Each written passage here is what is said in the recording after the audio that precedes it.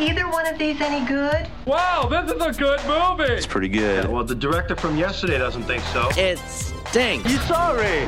You waste our film. It's so bad. Well, in case you haven't noticed, the calendar has turned to spooky season. That's right. Woohoo! It's October. It's spooky season time, scary movie time, and we definitely have some to check into this week, both in the theaters and for streaming.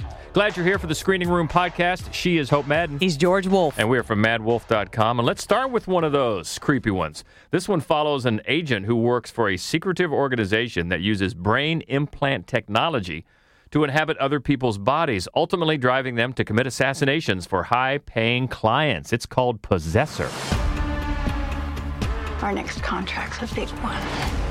The target is the CEO of the largest operation in the U.S. He'll be binding to Colin Tate. We can't afford any mistakes on this one. Finish this. What are you doing? I can't pull the trigger. I need to know. I need to know what she's done to me. It's become a danger. Where is she? Sometimes that small thought is all it takes to lose control. Actually, I probably should have said Possessor Uncut, because it seems like that's how it's being billed in most places, which means it's the uncut version, I guess the director's cut, and from what I'm seeing, not rated. That's right. Because it gets nasty. It does. This is the latest film from Brandon Cronenberg, who is the beloved David Cronenberg's son. And he's a chip off the old block, He really isn't he? is. He really is. So, of course, David Cronenberg went on to be an Oscar contender with films like A History of Violence and Eastern Promises, but he made his bread and butter for many, many years, making some of the most iconic corporeal horror, body horror films ever made. And his son is definitely following in his footsteps. I mean, I love that he could just be so brazen about his influences. And this movie I love sci-fi films that they don't really put you that far into the future. You know, like there's no specific date given. This it's just one a looks few pretty years. familiar, though. Just a few years into the future. It looks very present day. It really does. And when you talk about body horror, you know, what's, I guess, at the base of it, what's more horrific than having someone else control your body? Yeah. That's the basis here. But don't get the wrong idea. There's plenty of things done to bodies really close up that haven't qualified for the horror genre, although it's also very sci-fi. Oh, it definitely is a sci-fi. It's a sci-fi thriller that really kind of lulls you. It's got this really great, you know, just tech vibe about it. But when the film gets violent, you're not going to miss it. I mean, it is shockingly sort of percussively violent when it finally does it. And it stars Andrea Riseborough as the assassin, and she's great. And you probably don't, even if she's not that well known from her name, I think her face is. Yeah. Because she's been in so many things. She's always good. And she's perfect in this. So low key, so underplayed. And so is Jennifer Jason Leigh, who plays her boss in this shadowy company that accepts contracts for hits, for kills. And then they use this helmet thing, this technology, and brain implants to inhabit and make unsuspecting people their accomplices to carry out these hits. And Christopher Abbott, who is somebody else that you might recognize when you see his face. I've really been a big fan of his in everything I've seen him in, including It Comes at Night. I mean, I think he's very good. And I think he was great in this movie, too. Another very underplayed performance, which is, you know, because the film itself is so sort of garish. It's so big that I think that to keep you in the, you know, sort of in the middle of everything, it's great that the performances are so low key. And I do think Andrea Riseborough is actually just amazing in this movie. And what happens is, at a certain point, her avatar, the Christopher Abbott character, starts to kind of pull away, and then they're both trapped in there sort of knowingly for a while. And it's very weird, and it's really fun is the wrong word, but it's very exciting. Not only does the avatar, start to pull away, there's questions about how deeply she, the assassin, is committed. Right. And does she have weaknesses in her quote-unquote performance? Yeah. And what's cool is it goes somewhere at the end that you don't think it's going. Its overall message, its overall theme turns on a dime. And I'm not going to lie to you, it's a gut punch. Yes, it is. It is a gut punch of an ending, so be prepared. There's a reason this thing is uncut. It's nasty as far as what it shows body horror-wise, but also it gives you quite, gut punch is about the best way to describe it It's at so the end. smart, though. Yeah, I mean, it it's is so such a smart movie. Yeah, it is so smart. And this establishes, if you didn't see Antiviral, which was that Brandon's first film? It was his first feature, and it was probably 6 or 7 years ago, but I loved that one as well. And that was very Cronenberg also. Yeah, I did too. So even if you didn't see that, this one really establishes Brandon Cronenberg as somebody you definitely want to watch. And we are certainly going to be interested in everything he does. But Possessor Uncut, it is out in a lot of theaters across the country. Theaters and drive-ins. And drive-ins, definitely. So that could be a good spooky and really creepy double feature for your Halloween season. But we thought it was really, really effective, especially for that little twist at the end. Some great performances and a great overall look. Yeah. It seems it almost, if you had the sound off, you might seem like, oh, you know what, this is an EDM music video or something like that. I think you mentioned this morning on TV, you called it percussive. Yes. And that's really a good description of it. That's what it feels like. And overall, just a great second effort for Brandon Cronenberg, Possessor Uncut. Next up is the story of feminist icon Gloria Steinem's itinerant childhood's influence on her life as a writer, an activist, and an organizer for women's rights worldwide, the Glorias. Those women in bunny outfits are going to thank you one day. I have a fear of public speaking. What Dorothy and I have to say is too important not to say it. This is the year of women's liberation. Speaking your mind will get you in deep trouble. The truth will set you free, but first it will piss you off. The road is messy, and the way the real life is messy. It leads us out of denial and into reality.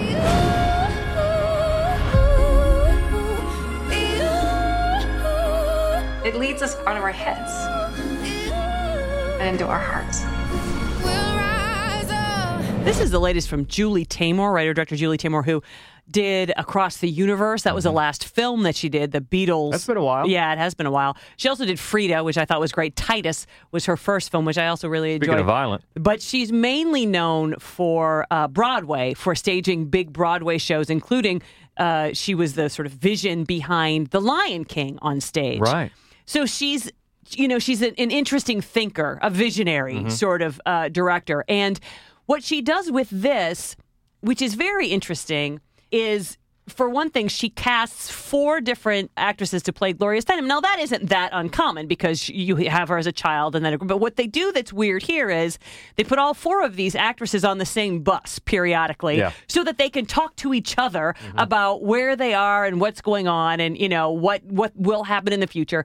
And it's a very, I think, interesting way of allowing Steinem herself to look back and sort of comfort the younger Steinem and let her know eventually this is going to work out and things like that. And also sort of, I think, challenge where she is and where maybe she wishes she could have stopped that bus. Yeah, it's almost one of those letter to me types of situations. Yeah, a little bit.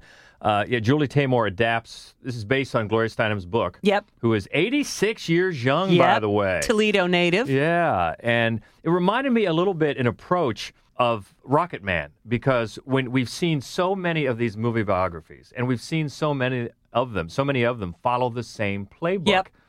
And it's nice to see somebody or a film like Rocket Man, like this one, just break it down and say, no, we don't have to follow that. Right. This life is iconic for a reason. Let's get inside that, find out why, and find out a best way to tell that story and make it stand out. And I think that's what sets it apart, as well as the great performances. Yeah. No, so Alicia Vikander plays the sort of 20 to 30 something Steinem, and she's a very good performer. She's an Oscar winner, and of course, I think that she was so magnificent in Ex Machina. Oh. She struggles with the accent. That flat Ohio accent is difficult for her, and it makes the performance a little stale. You can tell that she's having a hard time both managing the accent and just acting. That's a little bit of a drawback. It's also, there were some of the sort of fantastical moments where, there is kind of a dream sequence that didn't work entirely. And the film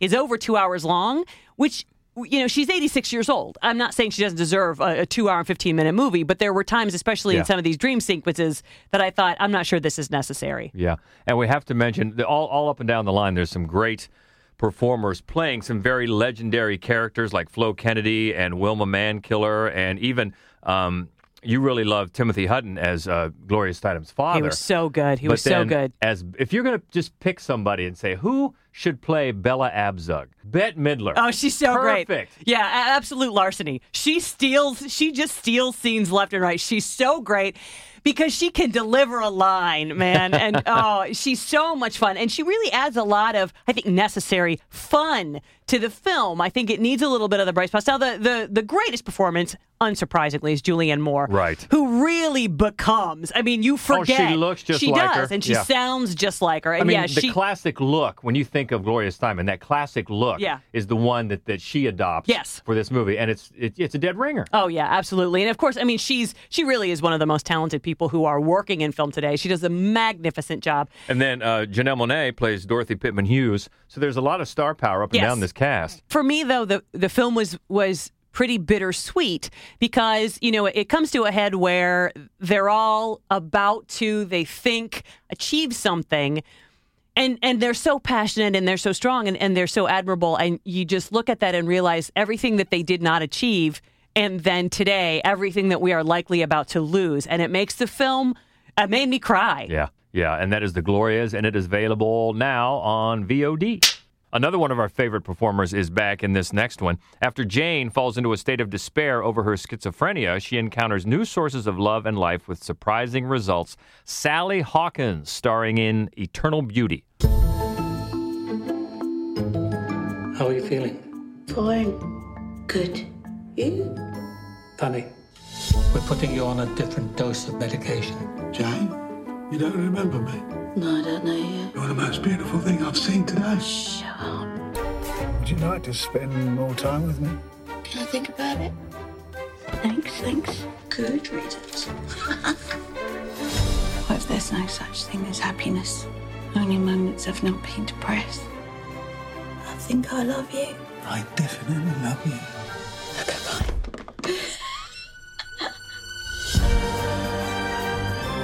Well, she's somebody else. I will see Sally Hawkins in anything. Exactly. She is fantastic. She's always got a way. She's so expressive. She Her is. face is so expressive. And then she can do it without much dialogue or any dialogue at all. Remember The Shape of Water. Absolutely. She was Oscar nominated, Which got her an Oscar nomination. I thought, you know what? I thought she won. As of this morning, I thought she won. She didn't. But she's going to one of these days because she's fantastic. And this is writer-director Craig Roberts, who actually... so far, most of his credits have been as an actor, and he actually played Sally Hawkins' son in Submarine years ago, and now he's back, and I couldn't confirm it, but you could see how he wrote this character specifically for her. I could see that. Because getting back together with her is a smart move on his part.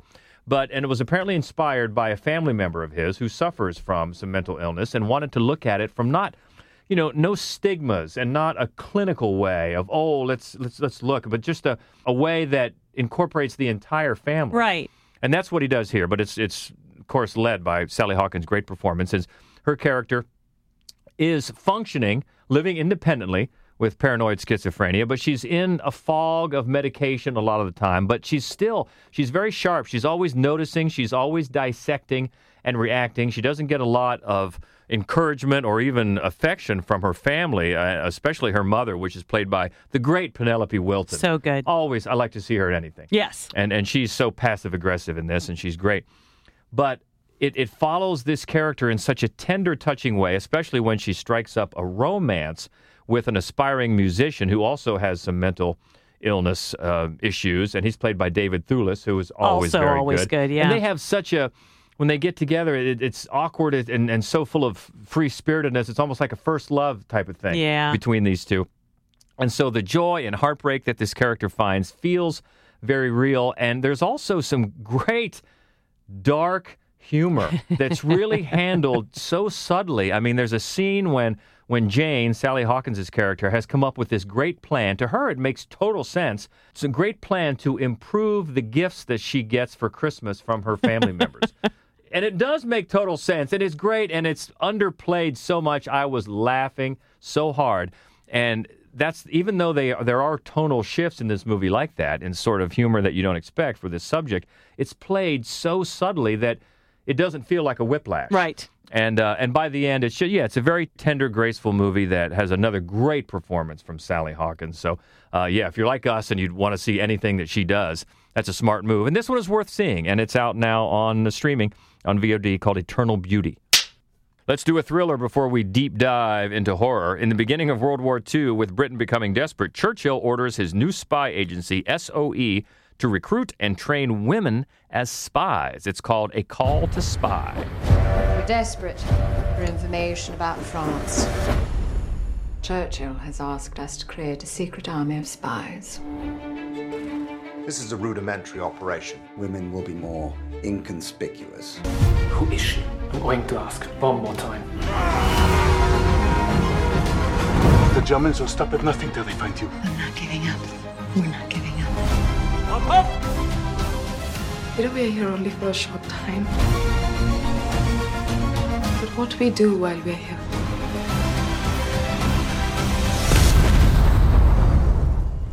Changes the course of the future. Brandon Thomas reviewed this one for us, and you can find his written review at madwolf.com. And he thought it was really great. As he pointed out, it can be tough to tell a spy thriller in any kind of a fresh way. But the fact that, number one, this is a true story, and number two, it's from the point of view of three women, and, not just sort of run-of-the-mill women. You think to yourself, I'm surprised that these three individuals were interested in becoming spies. Yeah. And it's one of those, not exactly to the degree of like Hidden Figures, where you watch Hidden Figures and think, I feel offended I wasn't taught this in school. Yeah. So this isn't exactly the same, but it is still one of those slices of life where you're just glad you finally are aware of the impact that these particular women had on something as important as World War II. Yeah, and it's got that feel about these are everyday people that didn't set out, never expected to be in this situation, and can become heroes. Yeah. And that is part of what makes this movie so compelling. And yeah, Brandon really liked it. Again, you can find his written review at madwolf.com for A Call to Spy. All right, so it's all horror and horror comedy from here on out. We'll start with a vacationing couple discovering the mystery behind a strange video that shows one of them killing the other. Death of Me. I was dead. How am I standing here?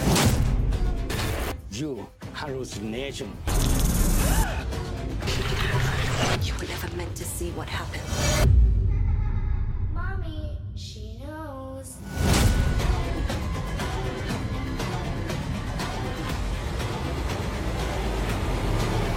Run! For my travel companion and I, there's no hope of us ever leaving this island. We're about to die horrible deaths. Neil?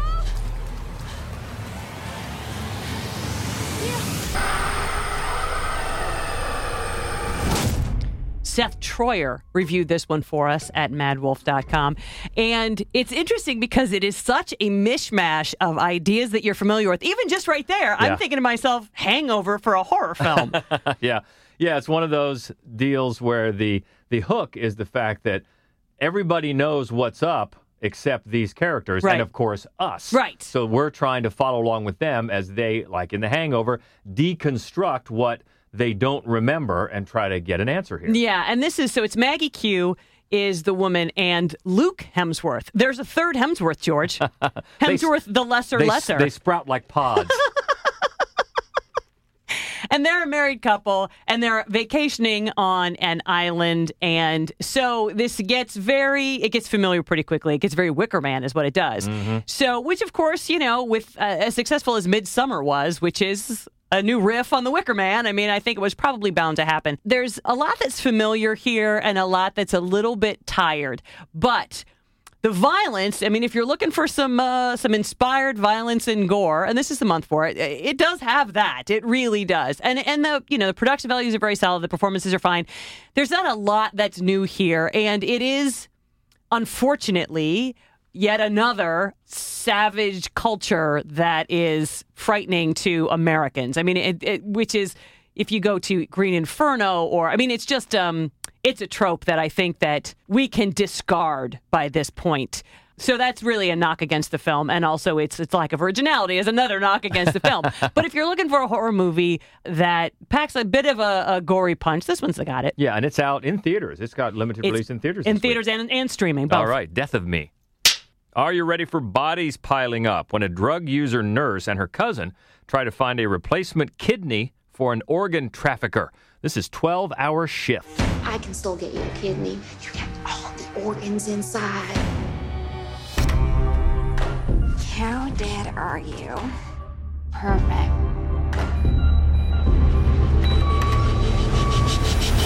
Did you pour bleach down that man's throat? Yeah. What the hell did you do? Cops are coming here. I'm gonna tell them who did this. You killed an innocent man for no reason. I'm not leaving till you give me a kidney. Why would you bring this cousin of yours into this if you knew she would kill people? I sometimes have too much faith in humanity. That is what I like about you.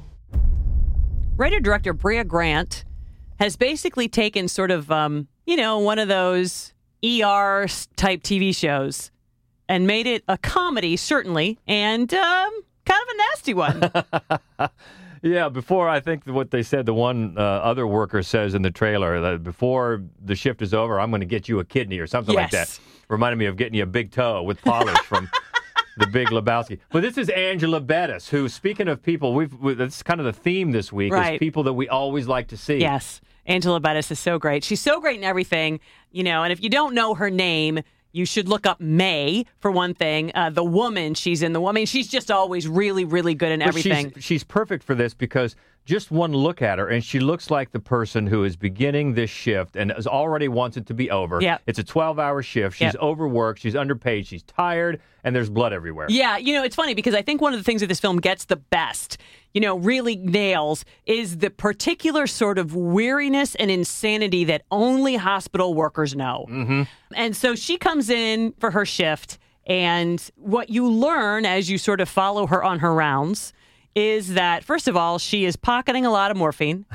And second of all, she is part of a multi-shift sort of chain of events that harvests organs for these low-rent Texas gangsters. And it's a pretty gruesome premise for a film that is an outright, not just a comedy, but a zany comedy. Yeah, because it has these, one crisis piles up after another. Yeah. You've got this great big puzzle of all this crazy shit happening, and it gets pretty nasty. Well, what I think is kind of interesting is that you don't dislike any of the characters that they're going to steal organs from, which is uncommon, really. I mean, you think at least you're supposed to not sympathize with somebody, but you really don't. But the reason that this all falls to hell is the number of people in this sort of, this chain who are just dumbasses, which is really funny. And there's the lead dumbass is named Regina, and she is Angela Bettis' character's cousin,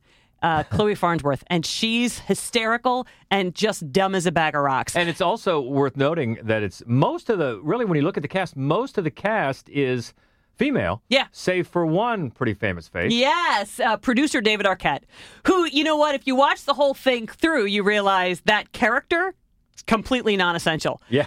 He doesn't really amount to much of anything. On purpose. But he does a great job just being David Arquette, basically. It's a lot of fun. It is not a great movie, but it is a lot of fun, and Angela Bettis is spectacular. Exactly, and perfect to scare up a good, scary, gory comedy this time of year. And it's on VOD.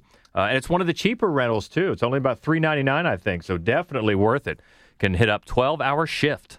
Let's do another sci-fi / horror comedy. And this is a young Brooklyn couple heading to an upstate cabin to unplug their phones, reconnect with each other. Blissfully unaware of their surroundings, they are left to their own devices as the planet falls under attack. It's save yourselves! ! I've been restoring my grandfather's cabin upstate. Actually, y'all should go up there. I mean, that would be great. yeah. We're not checking our email either, guys, and we're not kidding. Okay. Bye, world. Okay, bye, guys. Thank you. The urge to take out my phone is very strong. Shooting star. Oh my God. Did that one hit the earth? What is that? Has this been here the whole time? The poof? I don't know. Probably. Oh my God. What the What is happening? We need to turn our phones back on. It's getting weird here in New York. Serena, hello, are you there? Well, there's some kind of alien, very dangerous. Aliens? The poof is in the cabin. Poof on the couch. Poof on the roof. What? Poof on the roof. This movie is funny. It's I always love any movie that can really hit a particular note. And this one is equal parts droll and silly. And that is a hard note to hit. Mm-hmm. And it's also one of those where it depends on the chemistry between these two actors, because you have to feel that they are a long-time couple. Yep. And they're exasperated with each other, and they know each other's little things that annoy them. Right. And, of course, when they're going to unplug and go off the grid, those are going to start to come to the surface, especially when aliens attack. That's the thing, right? Is that, I mean, all of their little ticks and all of their little, it is very lived in and authentic, but also the way that they get irritated and then immediately accept and support one another. They're a lovely couple. You really are rooting for them. Yeah, and Jack is played by John Reynolds, and then Sue is played by Sunita Mani, who some people have told us, we didn't know, she's very familiar from a Geico ad right now. I was not familiar with that ad. No. But they are a lot of fun, because there's so much of the movie when they're there in the cabin, it just falls on them. Yeah, they're just really, really typical Brooklyn hipsters. And they've decided to take this time away, to unplug. They're quite funny. And then, of course, what they find out is that the world has basically come to an end while they were gone. And that's the other thing that makes us know this is a horror movie. This is just a slight hint. Right. It's really a comedy. It's an alien invasion comedy, but it's like the Star Trek Tribbles. That's how cute they are. They're little fuzzy puffy monsters. Yes, they call them poofs. Poofs. They do call them poofs. And it's it's a really smart film. It knows its context very well, and it's got an attitude that absolutely fits these characters. And I thought it was probably gonna, especially if you're of a certain age, you're gonna recognize people in these characters. Oh my God, yes you are. Which might give you an extra kick out of Save Yourselves, which is also in theaters. It is in theaters and streaming both. All right. And one more, this is on Shudder, who, as we have said, has been killing it lately. Killing it. And this is their month, isn't it? It is. During a power outage, two strangers tell scary stories. The more Fred and Fanny commit to their tales, the more the stories come to life in their Catskills cabin. The horrors of reality manifest when Fred confronts his ultimate fear. It's called Scare Me. Power outage. I'm bored. Let's tell each other scary stories. Half cheese, half veggie, right? You seem like a fella who might be interested in some scary stories. And you seem correct. Hit me, Scaremaster. No witnesses! Do one about dead babies. Like an army of them? You know, they got like little baby heads. They just like, we don't want bottles, we want blood, you know?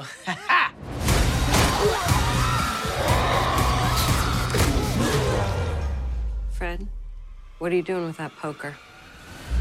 Is this part of the story? This is a pretty simple film from writer-director star Josh Rubin, who plays a frustrated Fred. He wants to be a writer. And so he goes to this cabin, and he sits in front of his laptop, and he waits for inspiration to hit. And then when he's out jogging, he runs into Franny, and he realizes at some point Franny is actually a very well-established, very well-regarded horror writer. And Franny is played by Aya Cash. She does a great job, too. She's so funny. So he's immediately intimidated, but also maybe flirty, but also maybe not sure where he stands. And then there's a power outage, and she just pops over and she just challenges him, scare me. Yeah. So it's very interesting because her character, on the one hand, is supporting and very blatantly criticizing his weaknesses as a writer. She wants him to do it right, but she's not just going to sit there and pretend he's doing it right when what he's really doing is ripping off every horror movie he's ever seen. Yeah, and of course that hits him as a man because he feels very emasculated by this. Yeah, his performance is so good because it really is an entire film about entitlement and privilege from the point of view of the character who is entitled and privileged who doesn't recognize that in himself. So he's sympathetic and also a terrible person. It's and it's and that if that doesn't sound funny, it actually is. It's very funny. And at some point, Chris Redd shows up from Saturday Night Live with some pizza and some cocaine, and things get nutty, and it really does take off. Which is interesting because Chris Redd is one of those guys. It seems to me, and I know we don't watch every week, but he doesn't get a lot of screen time in Saturday Night Live. But he's been in the cast now for a few years, so you figure, okay, he's got to be talented to be hanging around. So this gives him a fun part to really add some extra zaniness to this movie. Yeah, he does. He brings a lot of energy and sort of madcap humor, and things take off when he gets there. But he also serves an important point in the film because he is a great counterpoint to the character who is entitled, because this guy, he's just happy to be there, and he's very supportive of other people, and he doesn't think he is anything that he isn't, and he's not mad that he's anything that he isn't, and it's very clever and slyly effective, this movie. It's called Scare Me, another winner from Shudder. Keep it coming, people. And that takes us to the lobby. Let's all go to the lobby. Let's all go to the lobby. Let's all go to the lobby. Back in the lobby for the latest movie news, studio news with Daniel Baldwin, a.k.a. the Schlocketeer. And you promised us some good news this week. You got to pay up. All right. Well, on the bad news front, I only have one. Sylvester Stallone has some sort of superhero movie that was supposed to come out. That is bad news. I think that's what it should be called. I can see the poster now. Stallone and then some sort of superhero movie. Yeah, it's called Samaritan, and it's been moved to summer of next year. All right. Beyond that, it's just a long list of movies that everyone can actually see this year. Woo! If anyone isn't a Disney Plus subscriber and still wants to see Mulan, it will hit regular VOD outlets this coming Tuesday. The long postponement saga of Gerard Butler's Greenland is over. It will hit PVOD this month. I believe it'll be available for purchase on the 13th, and then will be available for rent about 2 weeks later on the 27th. Okay. And then Warner Brothers announced this morning that they are going to premiere Robert Zemeckis' new adaptation of the Roald Dahl classic, The Witches, on HBO Max later this month on the 22nd. That is interesting. Now, Anne Hathaway has taken the Angelica Houston role, right? Yes. Big shoes to fill, but big shoes. She's good, but that's one that a lot of people hold in very high esteem. My hand is up. Yeah. You'd have it more for me. I think I missed that a little bit. Yeah. I was a little older when it came through. But that's going to be really interesting. And that's coming soon, right? The 22nd? Yep, the 22nd. HBO Max for that one. Okay. And then the next day, Borat 2 will be hitting Amazon Prime. I saw the complete title. There's no way I could remember it off the top of my head, but it's pretty funny. And then Sony is debuting their reboot/sequel of The Craft on the 28th of the month as a premium video on demand release. That's another beloved. I love that one so much. Yeah, so do I. And then if anyone didn't get to see Unhinged in theaters because of the pandemic, it will be hitting VOD and Blu-ray on November 17th. And Hulu is premiering Run, which is the latest thriller from the director of Searching, on November 20th. Oh, Searching. I thought Searching was all right. Yeah, I did too. Netflix is dropping George Clooney's sci-fi thriller, The Midnight Sky, sometime in December. And then I've got two more for you. On December 11th, it'll be the VOD release of Arch Enemy, which is the latest movie from the director of Some Kind of Hate and Daniel Is Real. And then on December 18th, Chadwick Boseman's final film, Ma Rainey's Black Bottom, will premiere on Netflix. Wow. Yeah. So, well, I guess you did. I guess you made it good on some good news after that Stallone bombshell you hit us with first. We're still reeling from the fact that he has a superhero movie coming out that we'll have to see. Excuse me. Some sort of superhero movie. Some sort of superhero movie. All right. You can find Daniel at the Schlocketeer. Thanks again. No, thanks for having me. Looking ahead to next week, it's one we've been waiting on. Bill Murray and Rashida Jones, and this is getting a lot of good early buzz. Because it's the new Sofia Coppola. Yeah, On the Rocks. That comes next week. Also, War with Grandpa. That sounds fun. Yeah, I'm just going to hold out a little shred of hope De Niro can pull this one off. Black Box? Black Box and The Lie, which are the new from Blumhouse. The Blumhouse movies. We're excited about those. Yeah, and also very excited about this one because it's called Devil to Pay. And actually, we saw it last year when it was called Reckoning. We saw it when it was an award winner at Nightmares Film Festival, a film festival here in Columbus. Check it out, where we are jurors, and we were just blown away by this movie last year. See it. And it's so good, and it since has changed its title, and that's fine. Yeah. It's now called Devil to Pay, and it finally got some distribution, which it most certainly deserves. Glad to see that coming out, so we'll talk more about that next week. Also, The Curse of Audrey Earnshaw. Dug that one, and we're also looking forward to the next new big Shudder one, The Cleansing Hour. Yeah, Shudder. Yeah. All right. Good stuff. All right, until next week, let us know what you thought about anything this week. If you dug into Possessor, what did you think of that? If you made it all the way through, let us know. Easy to get with us and keep the conversation going on Twitter. You can find us at Mad Wolf, MaddWolf.